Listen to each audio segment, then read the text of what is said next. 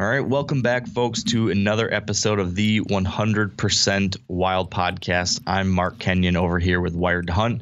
On the other side of the internet, we got Matt and Tim with Drury Outdoors. How are you, gentlemen? Good, buddy. Hey, how are you? I'm doing good. A little bit mixed emotions today because I'm excited to be here, but I am a little bit bummed because this is my last episode with you guys on the podcast. It has been a good ride, but like we talked about last time, I'm gonna be handing the reins over to you, Tim, to keep Matt in line. Yeah, so. You haven't left yet, and stuff is already falling apart. We need you to stay. You took the words out of my mouth. We're on the same page. Yeah. I'm bummed as well, but I'm excited for you and what you guys have planned in your future. It sounds really exciting, and we're fans. We're fanboys, anyways. That's kind of how this whole partnership got rolling to begin with. So I'm looking forward to seeing what you guys come out with your next endeavor, and of course on our end, I'm excited, kind of nervous. We gotta you too. Yeah.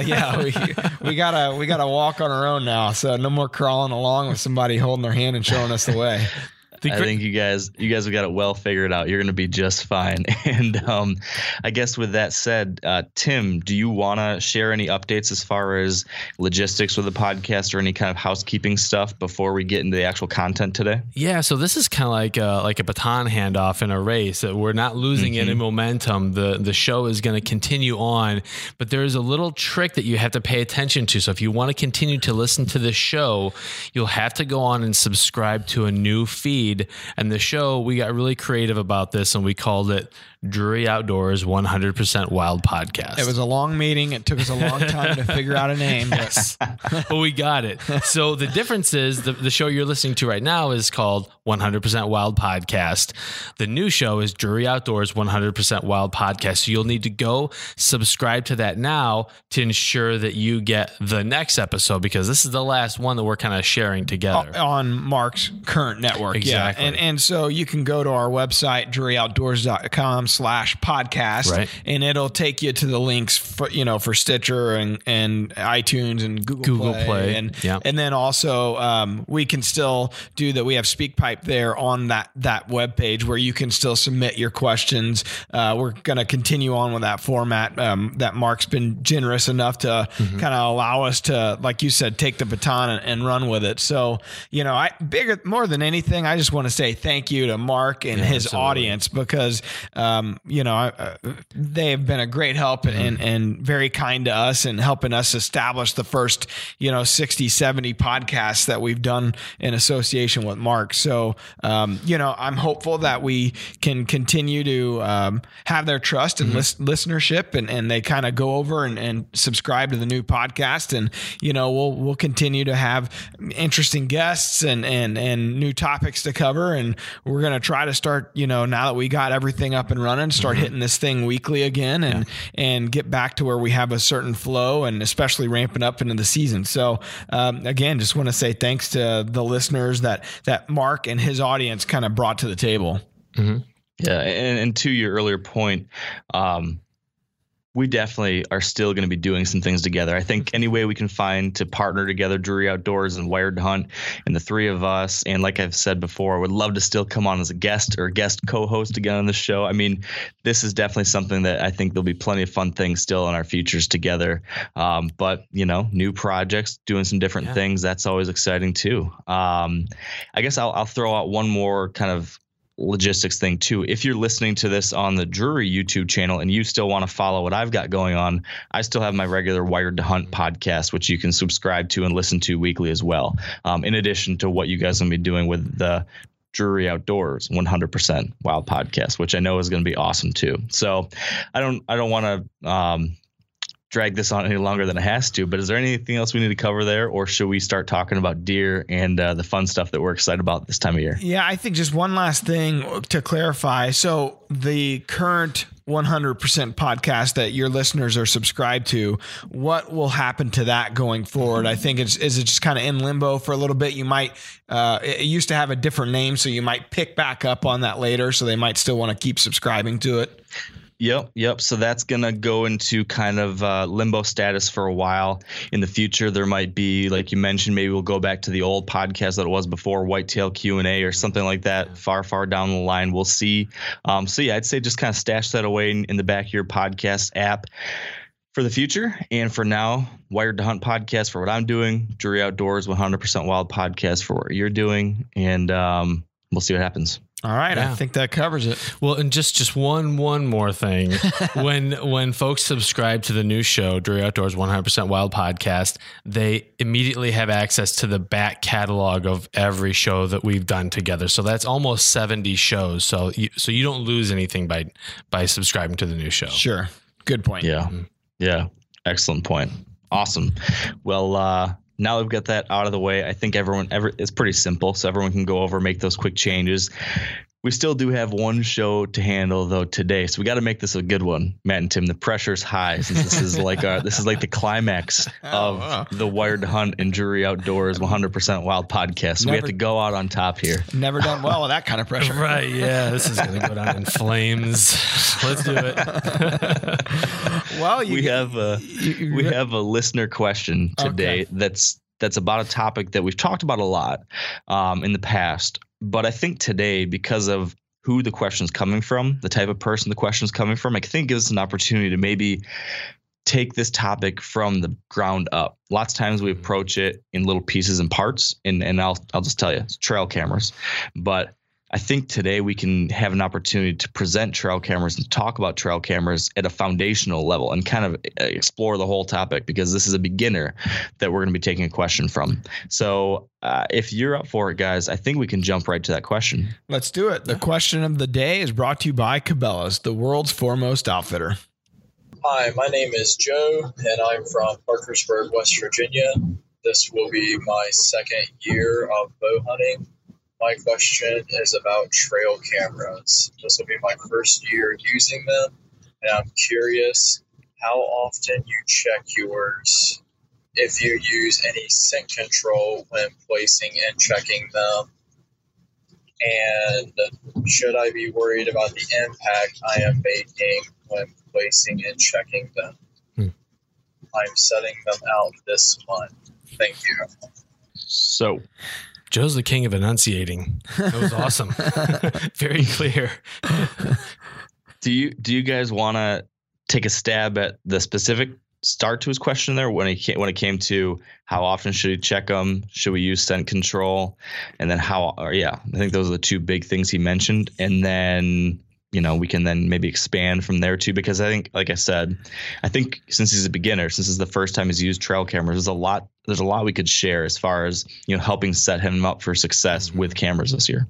Yeah, for sure. I think, the biggest thing, and I actually just put out a camera, and it's a little early for me. Right now it's June 20th. I put out a camera last Thursday, which is not typical. I usually don't go that early, but we were on the farm. We were doing work, kind of, cutting out a new food plot, getting ready for late August when we plant it. And Matt, why don't you go that early typically? Well, honestly, some guys, you leave their cameras out all year. I know Dad's one of them, but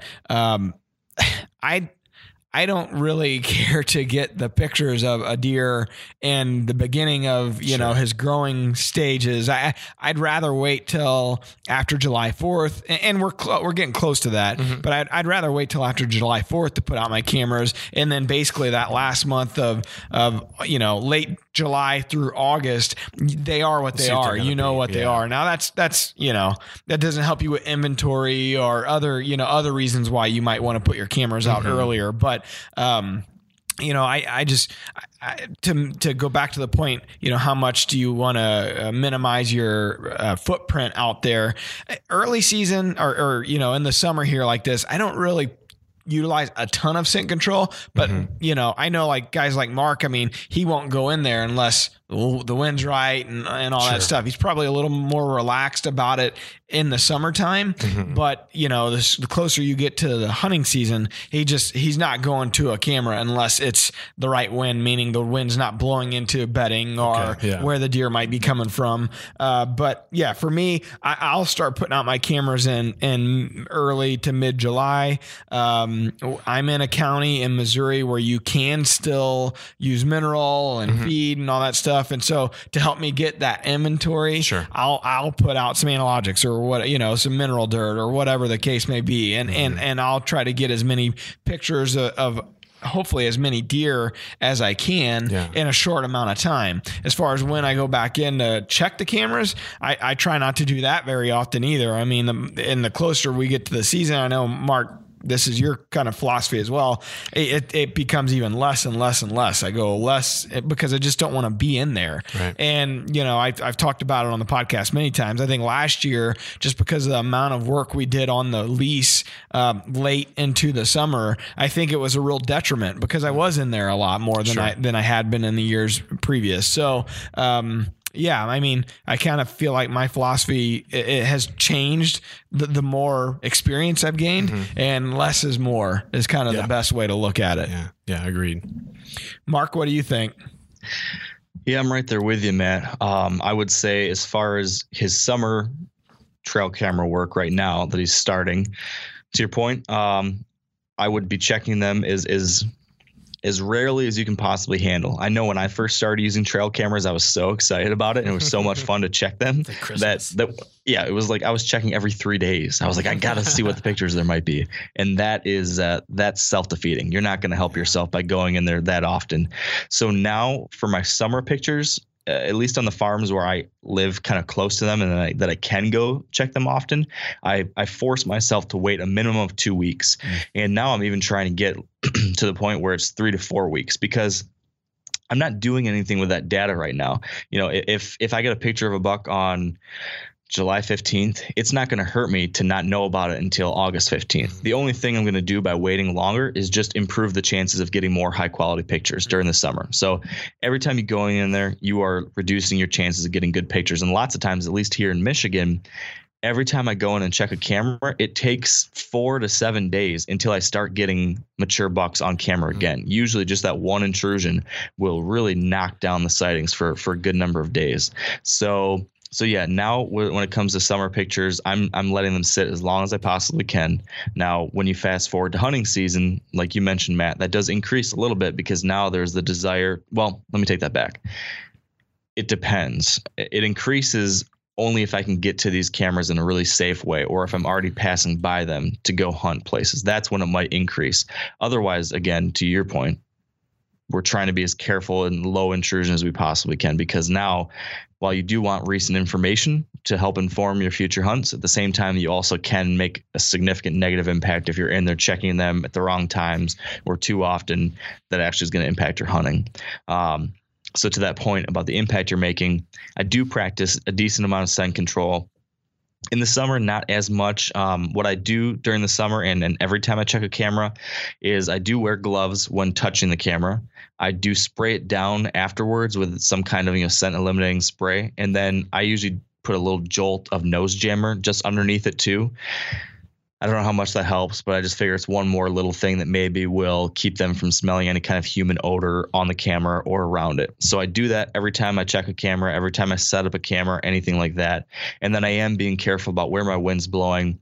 And whenever I can, I'm using like my ATV to drive up to it or a truck to drive up to it. And if not, I'm just being careful not to go trudging into bedding areas or something, even more so during the hunting season. So I guess as far as scent control and how often to check them, that would be my high level thoughts. Before we dive into any of the other aspects, though, Tim, would you add anything to those two? Yeah, definitely. So first off, Joe, welcome to the bow hunting community. I'm always excited when folks, especially as adults, get into bow hunting because it's rare. It is rare and it's a little intimidating. And so thank you, Joe, for your question. Thanks for reaching out. Welcome. We're awful glad to have you. So, and I think that as you find with any interest or any pursuit that you get more and more into, you find that there less clear-cut answers and a lot of, well, that depends type of answers. And I think trail cam placement and accessing trail cams is a great that depends, because there are some places on cattle ranch that I hunt that the property owner buzzes up and down these fence lines with his ATV, and deer are used to intrusions there. So it's not that big of a deal for them to see human activity or catch the whiff of a human on those places. There are other places, however, where I won't hunt. They're kind of refuges until the rut hits. And I may put a camera back there in July and not touch that camera again until October, when I'm going in with my climber on my back, checking the camera, and then making the decision right there in the moment where I'm going to set my stand. So a lot of it depends on what type of activity is happening in the area. And then as far as trail camera placement goes, I like to think about that in terms of where would I hunt? And when I think about where I hunt, I think about wind direction and direction that the deer are coming, because then I'll probably hang a stand near where and I know there are different philosophies on where you hang your stand versus where you hang your camera, but I like to try to get as close as possible to both of those being lined up. Yeah, that's a good point. And the camera I hung last Thursday, two things worked to our advantage. One, we were kind of clearing that area, but it is an area where I plan on hanging a stand, here in the next week or two. And the other thing, a front, and this just was pure luck, a huge front came off the Mississippi and rolled through, and it washed away. I mean, it was a downpour, so kind of washed away our scent. And like I said, it just timed out that way, and it was kind of a lucky coincidence. But that's a good point too, because honestly, if you can time it out to where you have a rain after you put your cameras out, it does kind of do you a favor and help. I don't know that it totally gets your scent and kind of your intrusion out, but it certainly helps it go away quicker. So it just was kind of a lucky happenstance type of a deal. So wash your car and then go hang up your trail camera, and then it'll rain. That's right. On that topic of placement, maybe we can talk a little bit more about that, where our favorite places are to put cameras in the summer versus where we tend to put our cameras during the hunting season. Very quickly, when it comes to summertime, I'm placing my cameras as close as possible to high quality summer food sources as possible usually. So like a soybean field is a great example of that. Especially if you're in a state where you're not allowed to use mineral or bait or anything like that to get those pictures, putting them on a bean field or an alfalfa field or clover field or something like that, or a water hole, anything that's going to attract deer during that time of year, that's going to be a good bet for summer pictures. Fast forward to hunting season though, usually I shift my cameras once you get to that velvet peel time period. So September, that first week of September, lots of times bucks are losing their velvet. And there's this shift in behavior. There's a shift in home range in many cases for bucks. And we begin to see different types of we start seeing deer showing up in different types of places. So usually at that time period, I shift most of my cameras to my hunting season spots, where then I keep them for most of the hunting season unless there's one-off cases where I'm adjusting. Typically, those hunting season locations are on scrapes. I put a lot of trail cameras on either real scrapes that tend to come back year after year, or on mock scrapes that I've created myself, or like a fake scrape tree that I put out in the middle of a field. Because, and this is something we've talked about a lot in the past, but bucks check these scrapes. It's a hub of communication. So you're going to get a disproportionate amount of activity at these locations because bucks are coming, all sorts of deer are coming to these scrapes to smell them, to leave their own sign, check out what's going on. And a lot of these pictures might be at night, especially if these are field edge scrapes, but it's a great way to just get inventory of what bucks are in the area. Is the deer I'm hunting still around here? How often is he showing up? And you can start to infer some stuff based off of those pictures, even if they are not daylight pictures. I also like to try to keep most of my cameras during the hunting season in locations that I can easily access. So it's kind of the same point I made during the summer. If I can drive up to it on an ATV or a truck, or if it's going to be an interior location, it's got to be somewhere that I'm going to be passing by to hunt. And I'm not going to go checking that camera unless I'm passing by already. That way, again, just trying to keep that intrusion low. So other than those scrape locations, sometimes they'll place cameras on like a popular creek crossing, or if there's any kind of funnel or pinch point or a downed fence or something like that, anything that funnels deer movement where you're going to get a little bit extra activity in this one specific location, that's going to be a good place to put a camera. And if you can think through, how can a picture at this spot help my hunting strategy? And think about that. So whether maybe you want to put a camera right where you're going to hunt, like you're talking about, Tim, there's value in that. There's also risk in that. So you just have to be careful about, how you place your camera, what kind of camera you use, different things like that, because the fear in that is that some people believe that deer will become camera shy. So if they have a bad experience with the camera, like maybe a bright flash camera goes off in their face, if a mature buck sees that and smells maybe some human odor on it, that might spook him out of that area and he'll never come through there during daylight again. So that's one side of that argument. So if you're going to put them near cameras, I would just say be particularly, if you're going to put them by your tree stands, I'd say just be particularly careful. But otherwise, if you're going to put them elsewhere, just be thinking about what can I use this information for? So lots of cases, I'll be placing cameras, like I said, near food sources, but tight to bedding areas. And then once you start to see, a buck passing by maybe an hour before dark, and then it's half hour after dark, and then it's 15 minutes after dark. Now you're knowing that you're getting closer and closer to that time frame when maybe this buck's going to come out into the open where you might be able to get a shot at him. So that kind of stuff can just help add some data points to your tool chest of when you want to hunt this spot, or when these bucks are going to become daylight active and it's worth hunting your farm. Just be thinking through those types of things. That's kind of trail camera placement at a very high level for me. I do try to, at least I'm trying to do more of this. I used to put cameras right at eye level, right next to where these deer are going to pass by. I'm trying to do a better job of being careful about that and putting cameras higher up in a tree and angled down, just to try to account for the potential of spooking deer, trying to minimize that. I've had some cases where I've had mature bucks that don't seem to be bothered at all by trail cameras. I've had other situations where I'll get one or two pictures of a buck and it looks like he's looking right at the camera, and then I never get him there again. So I'm not sure what kind of influence or impact they do have, but I'm trying to find ways to minimize it. I think that has more to do with the camera itself, most likely. Maybe not always, but like you said, if there is a white flash, like we don't use many white flash trail cameras anymore. At least we don't, because I do think that has a negative effect. Some people will swear by them and say that doesn't bother them at all. But if you can get an infrared camera, I think that'll certainly help your cause. Yep. Just in general, if this is his first year putting out a camera, he's going to have to go buy, he's going to have to go buy cameras. So one thing we didn't talk about is, I think a lot of guys might make the mistake of getting something that's on sale or something that's, cheap, affordable. Yeah. And although I understand that it's your hard-earned money, you're going out there and you got to invest in this thing, and it may or may not get stolen. I mean, there's a lot of pros and cons to it.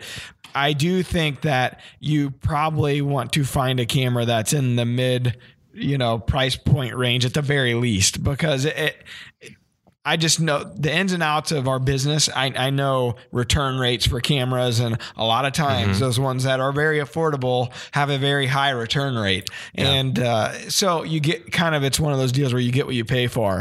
That being said, there's a lot of good cameras out there in the market too. A lot of good camera companies. And the other thing you might want to look into is a text camera. Those are becoming very popular now, and a lot of guys swear by them. And you talk about intrusion. Hell, there is no, there's little to no intrusion when you got a text camera, because there's no need for you to go in there, to check if its batteries are still, good, or if somebody stole it, or, that unknown of just kind of wondering what happened, what's going on with your camera. If you got a text camera, you really kind of know what's going on with it. So that's just kind of going through pros and cons of the camera landscape, because there are a ton of options out there. And there's a lot of good cameras out there, really are. So and we could probably spend a whole episode on what makes a good trail cam for a particular scenario. But one thing that I kind of learned the hard way is that megapixels are not the end all be all when it comes to image quality from a trail camera. So as much as possible, look online for examples of images from the trail cams and see what they're pumping out as opposed to just going by what's on the package. Because you might find a cheap one. Here's the kind of another drawback of a cheap one. You might find a good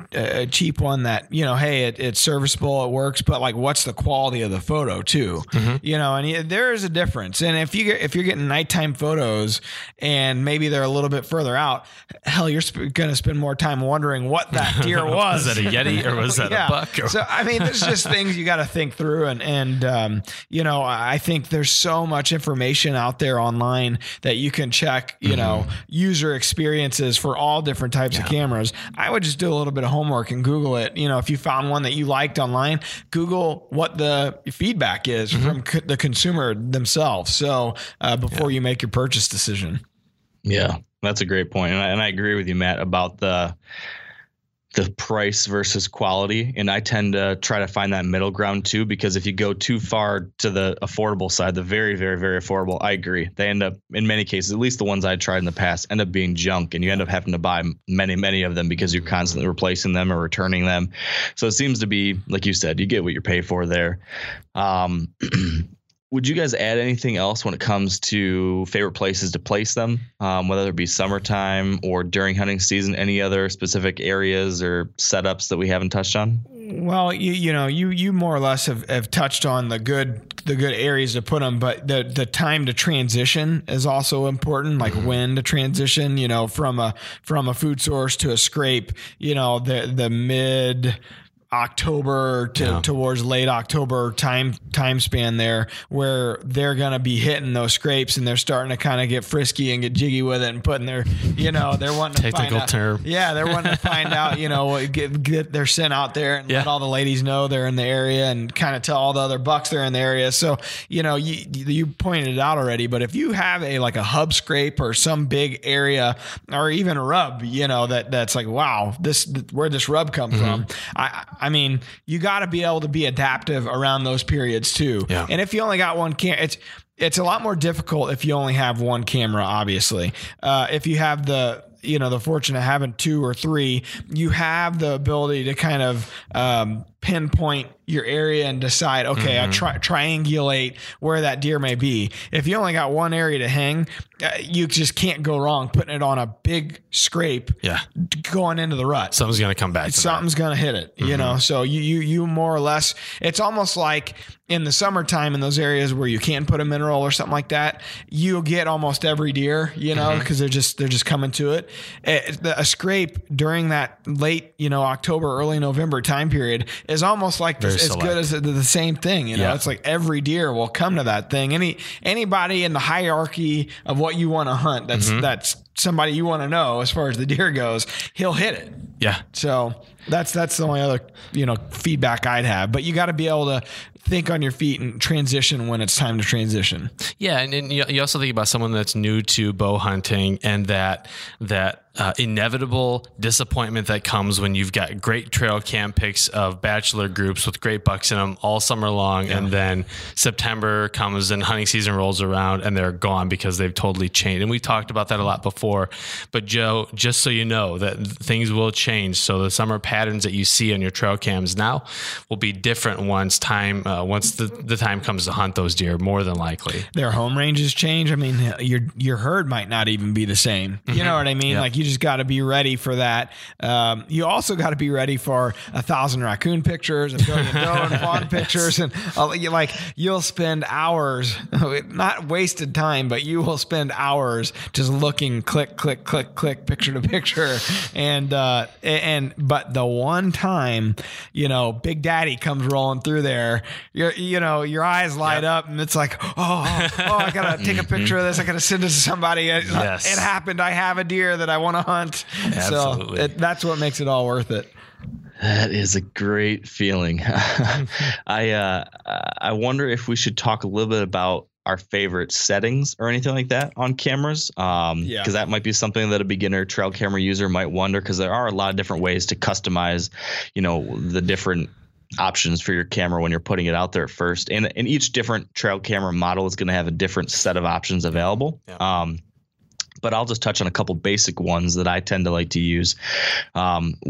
I don't use video mode on my cameras, but actually this year I want to try it more often because I think there is a lot of value in it, and I see a lot of guys using it in a good way. So I haven't done that yet, but it's something I want to experiment with. I've always been worried about it sucking battery life in card space, and then yeah, because I'm trying to be very careful about not checking it too often. I've always been worried about it not being kind of having the longevity I need, but maybe I can try that in places I can get to with a vehicle or something. But so otherwise, what I've always done in the past is I've always set it on regular photo mode. Even when I have a camera that has a high pixel rating, I usually don't use the highest pixel rating available. I usually go kind of whatever the middle option is, again, because I'm trying to preserve as much SD card space and battery life as possible. I usually go with a 3 burst mode. So every time that camera triggers, if something passes by, it's going to take 3 pictures, run after the other, so that, if there's a deer walking through, or the buck comes to a scrape or whatever it might be, you've got a chance to get several pictures of that one experience. And then usually you can place what's the word I'm looking for? There's a time period that it will stop taking pictures before it triggers again. Yeah, the delay. Yeah. So for me, what I usually do is if I put this on, like if it's a mineral or something in the summer, I'm going to do a longer delay, because if you don't, you could just get the same picture of a doe and fawn on there just over and over and over for an hour or two. So I usually try to do like a 1 minute delay, 2 or 3 picture bursts for those summer pictures on if it's a bait site or something. And then during the season, though, when it's just a buck that's passing by on a trail or hitting a scrape or something, then I know these deer aren't going to be staying for very long. So I don't need to worry about that. But I do want to capture, any multiple deer that might be coming through there. So in that case, it's the 3-shot burst and then a much shorter delay, 20 to 30 seconds, maybe 15 to 30 seconds, one of those options there. I think those are like the high level things I usually do. I haven't used time lapse mode too often either, but that's something I should probably experiment with more. I know some cameras have that. Yeah. A lot of people's like using that on food plots. What else do you guys think? What would you recommend as far as settings? That's exactly right. I actually do use time-lapse mode quite a bit. I know Mark doesn't use it often. I think he actually uses it during the spring for like turkeys on food plots or whatever, or like an area they just burned. But I actually do use it quite a bit once the season gets rolling and I got it over a food plot that's just a big, vast area where I just can't pinpoint them on where they're traveling. Mm-hmm. I'll just hit it so it depends on the time of year, but if it's the right time of year, maybe say like during the rut, I might have the first hour of the morning and the last hour in the evening, or when they're moving, basically. It's that's I'll set it for an hour for both those times. And time lapse mode can be brutal to run through if your camera's been out for 3 weeks or 4 weeks in time lapse mode twice a day. I mean, it can be brutal because it'll take it like every 5. Well, you could set these settings too, or at least on the cameras I'm using. I think it's a minute and 5 minutes. Like you can change how often the time lapse actually takes. But I'll say this: like I've caught a lot of deer, a lot of my hit listers on time lapse mode on food plots that I would have never gotten. Right. They just don't go, whether I got the camera in the wrong spot or whatever, where they wouldn't have gone and triggered the camera because they weren't close enough. Where they're at the back of the food plot, against the timber and those types of things where I catch a glimpse of him and it's like, oh man, he did hit this. He was coming through here at the right time. So that's one thing. Another thing I wanted to mention about batteries, Energizer lithium batteries will save your butt. I'm telling you, they're here too. You get what you pay for, but you will get a lot more life out of your camera if you're using an Energizer lithium battery. They go forever. They really do. Especially in cold weather. Cold weather, they hold up. So one of the other things, anytime that I've had an issue with running through batteries quick, because typically speaking, say I put a whole brand new set of Energizer lithiums in at the beginning of the season, so like July, that should last me on a regular camera through the entire season, no problem.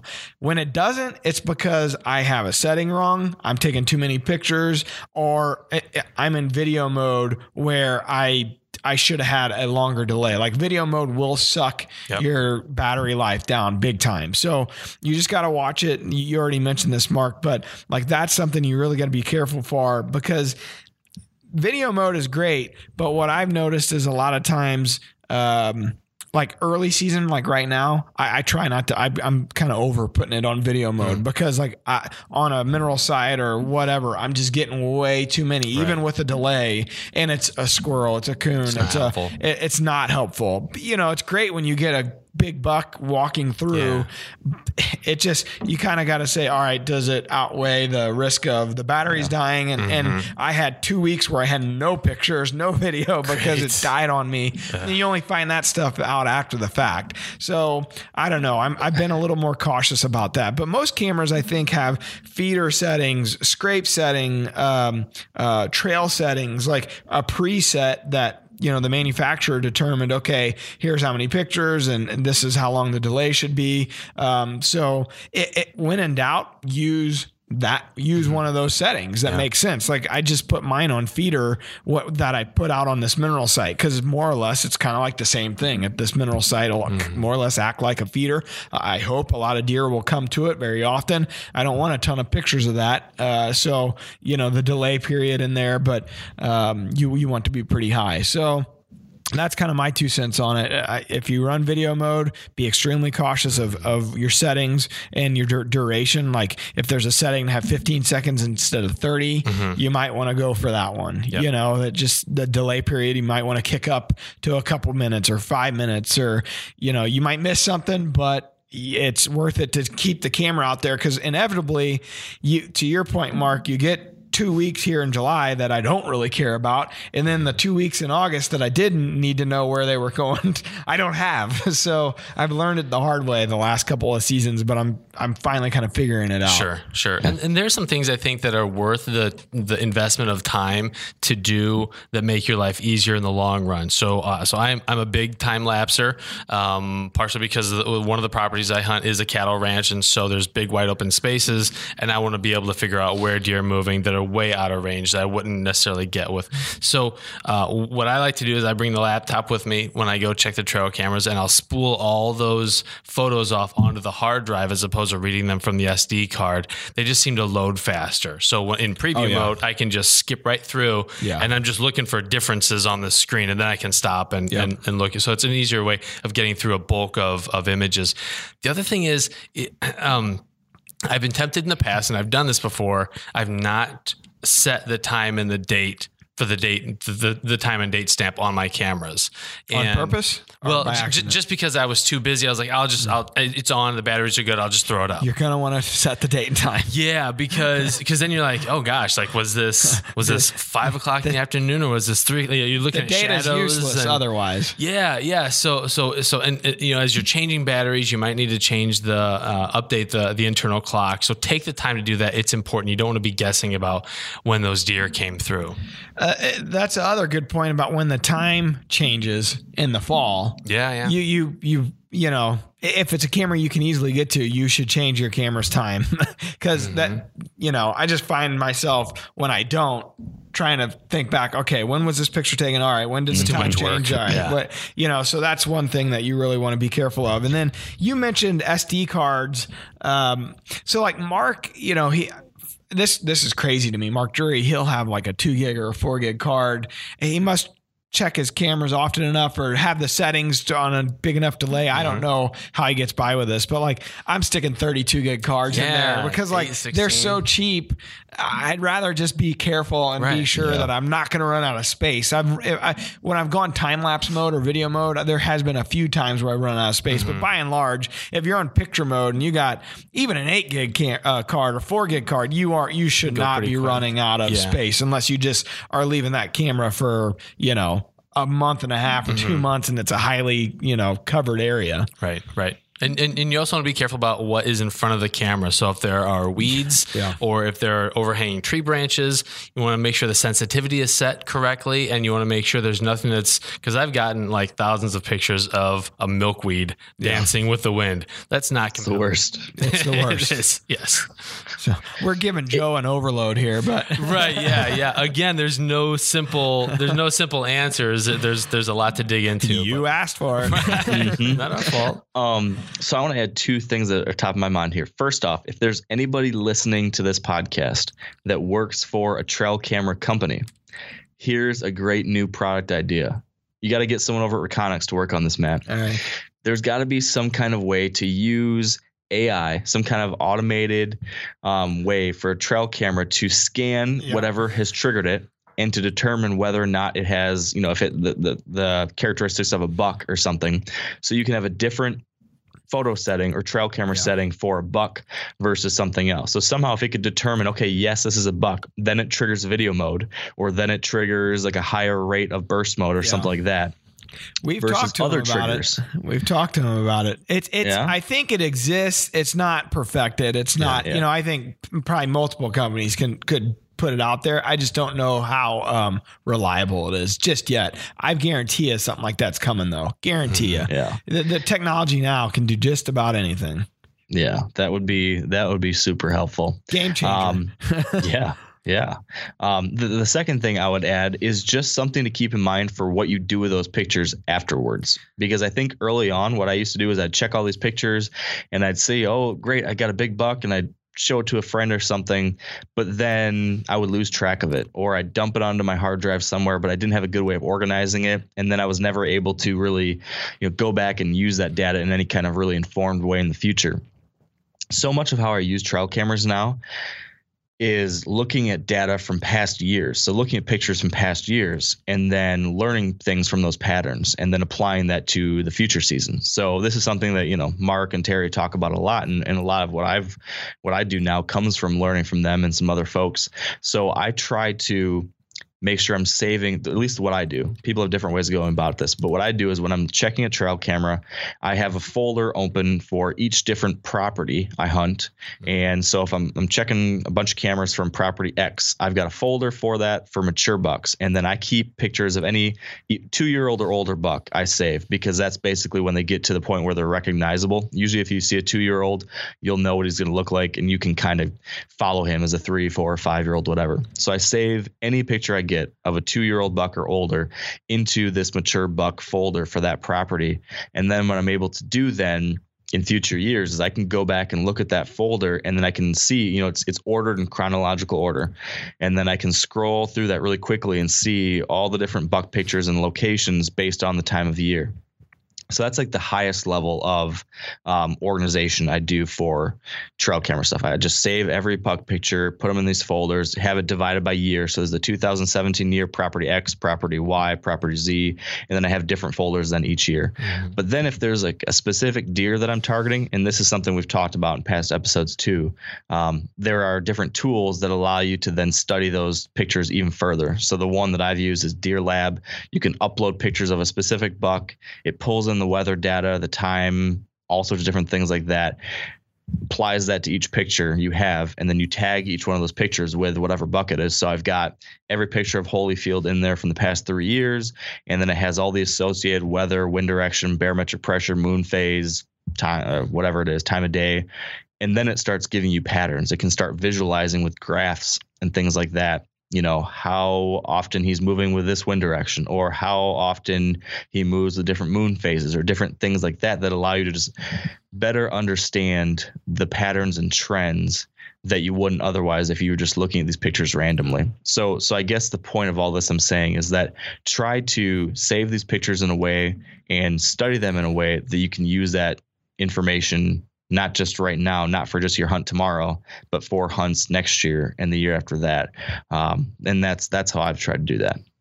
Yeah, it's a good point. I think most of the trail camera companies have software, proprietary software that comes with the camera or whatever that you can utilize. Like Reconyx is BuckView, and I know Mark and Terry both use that. I'm kind of similar setup to your system where I set folders, and 3-4 years ago, it was different where it was kind of random. And when I go back and find those pictures of a certain deer, it's a nightmare. So I learned the hard way, but I think that's what those programs like what you're talking about kind of help assist you in figuring it out and making it a little bit easier. Cause you can meta tag them, a certain name or whatever. And then it kind of automatically puts them into folders. But I kind of do it the old school way of just making folders on my computer for a certain property. Then it goes into locations. So North Food Plot, South Timber, whatever, box blind. And then from there, it goes into the names of the deer. So if it's hook or PH or whatever, then from that folder, it's date driven. Sure. So, it's it gets very granular. And, if I ever need to use a Buckview or like the program you talked about, I can then go in and hand pick those certain deer and those certain pictures and put them into the program and try to figure out that triangulation and where they're going and coming. What always amazed me is, guys like Mark and Terry, they just do it in their heads. They just figure it out. Like they study it and figure it out. It amazes me because I'm just not good enough to do that. I can't keep track of it. I don't understand it that well. You know what I mean? Like they can just visualize it. That's what these guys do. That's why they're so good, but they just visualize all of it by studying the photos. Yeah. So it's pretty amazing, frankly. Tim, would you add anything more on that topic or anything else, I guess? Just that I think if deer knew how much effort we put into pursuing make them, it easier on us. Right. No kidding. I think they'd be extremely flattered.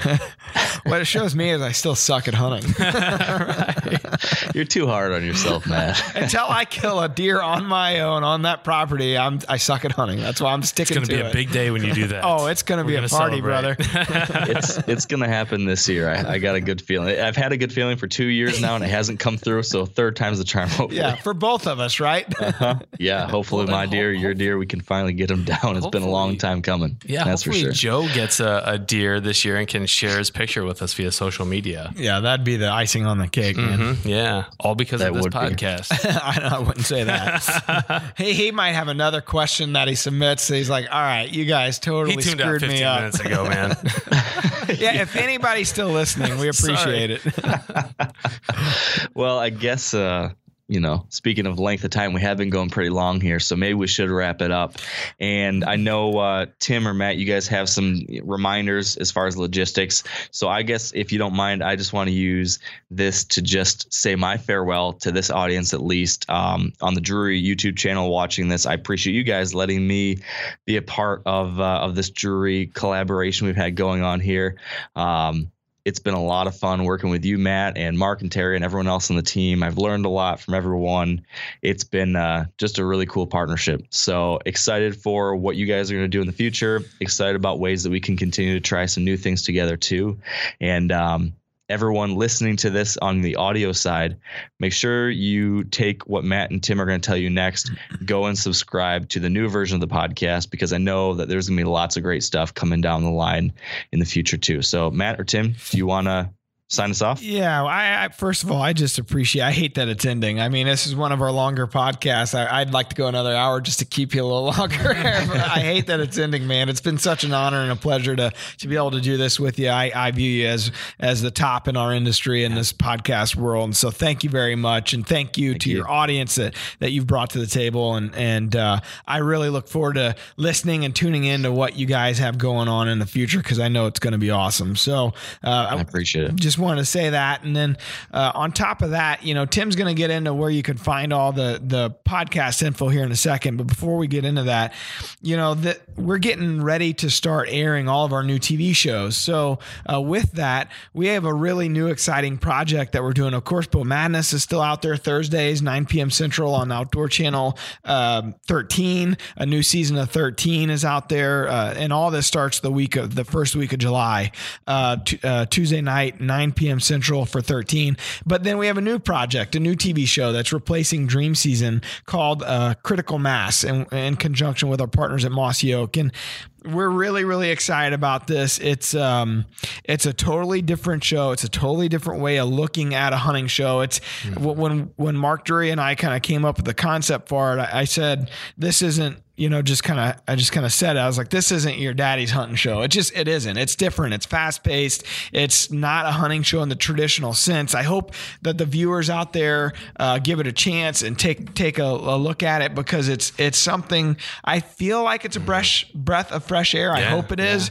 But we're trying to be fun. We're trying to add an archery tag element into it. We're trying to just do something different. And in today's day and age, there's not much that hasn't been done as far as outdoor programming in a predominant whitetail show. So we're trying something new. I hope the audience can gravitate towards it. It's Tuesday nights, 9:30 p.m. Central on the Outdoor Channel.